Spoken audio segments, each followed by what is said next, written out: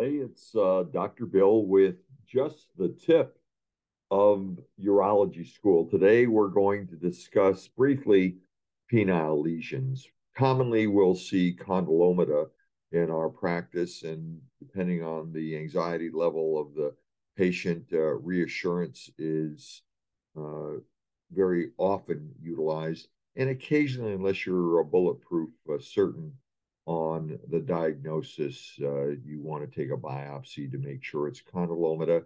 And subtyping is important because there are HPV subtypes that are associated with carcinoma in situ in the female partner. Also look for pre-malignant diseases, Bohinoid uh, papillosis, Bowen's disease, often HPV related. And the pre-malignant status, just a biopsy and some local treatments and observation are certainly appropriate. We use a lot of topical creams like 5FU, and there's some guidelines for you on that.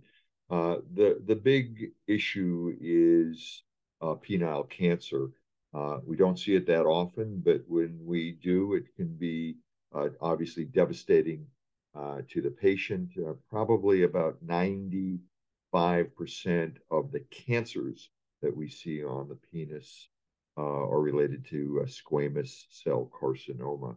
Risk factors will include patients who are uncircumcised, those with chronic inflammation, human papilloma virus, tobacco use, and the use of certain ultraviolet light treatments that are utilized for other skin conditions. It's important to have that area shielded.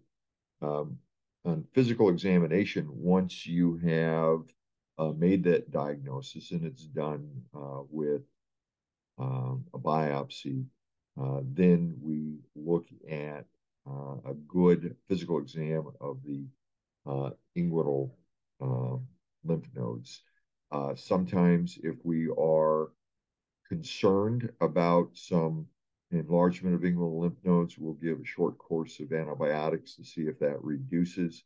Other than that, then we're left with lymph node dissection along with a surgical intervention for the penile lesion once a biopsy is obtained. And that may include um, partial excision of the glands, partial penectomy, and even total penectomy, along with a lymph node dissection and consideration for bilateral lymph node dissections, TNM staging, like most other cancers in urology, looking for the size of the tumor, the local involvement or invasion of penile structures, any nodal involvement, and evaluation for metastatic disease. Primary treatment revolves around surgical removal of the lesion with consideration of chemotherapy and radiation. We will have patients who absolutely refuse an excision or partial penectomy for obvious reasons, and we can sometimes use a combination of radiation and chemotherapy. Probably the biggest take home is that there are a number of lesions that are either benign or pre-malignant. So having a good understanding of what they look like, being comfortable in a biopsy, um, uh, using biopsy information to solidify your diagnosis, and really feeling comfortable with physical exams regarding inguinal lymphadenopathy. Obviously, we're going to be using radiographs in the form of CT, MRI, and even PET scans for staging as well. A lot of information on a rare disease.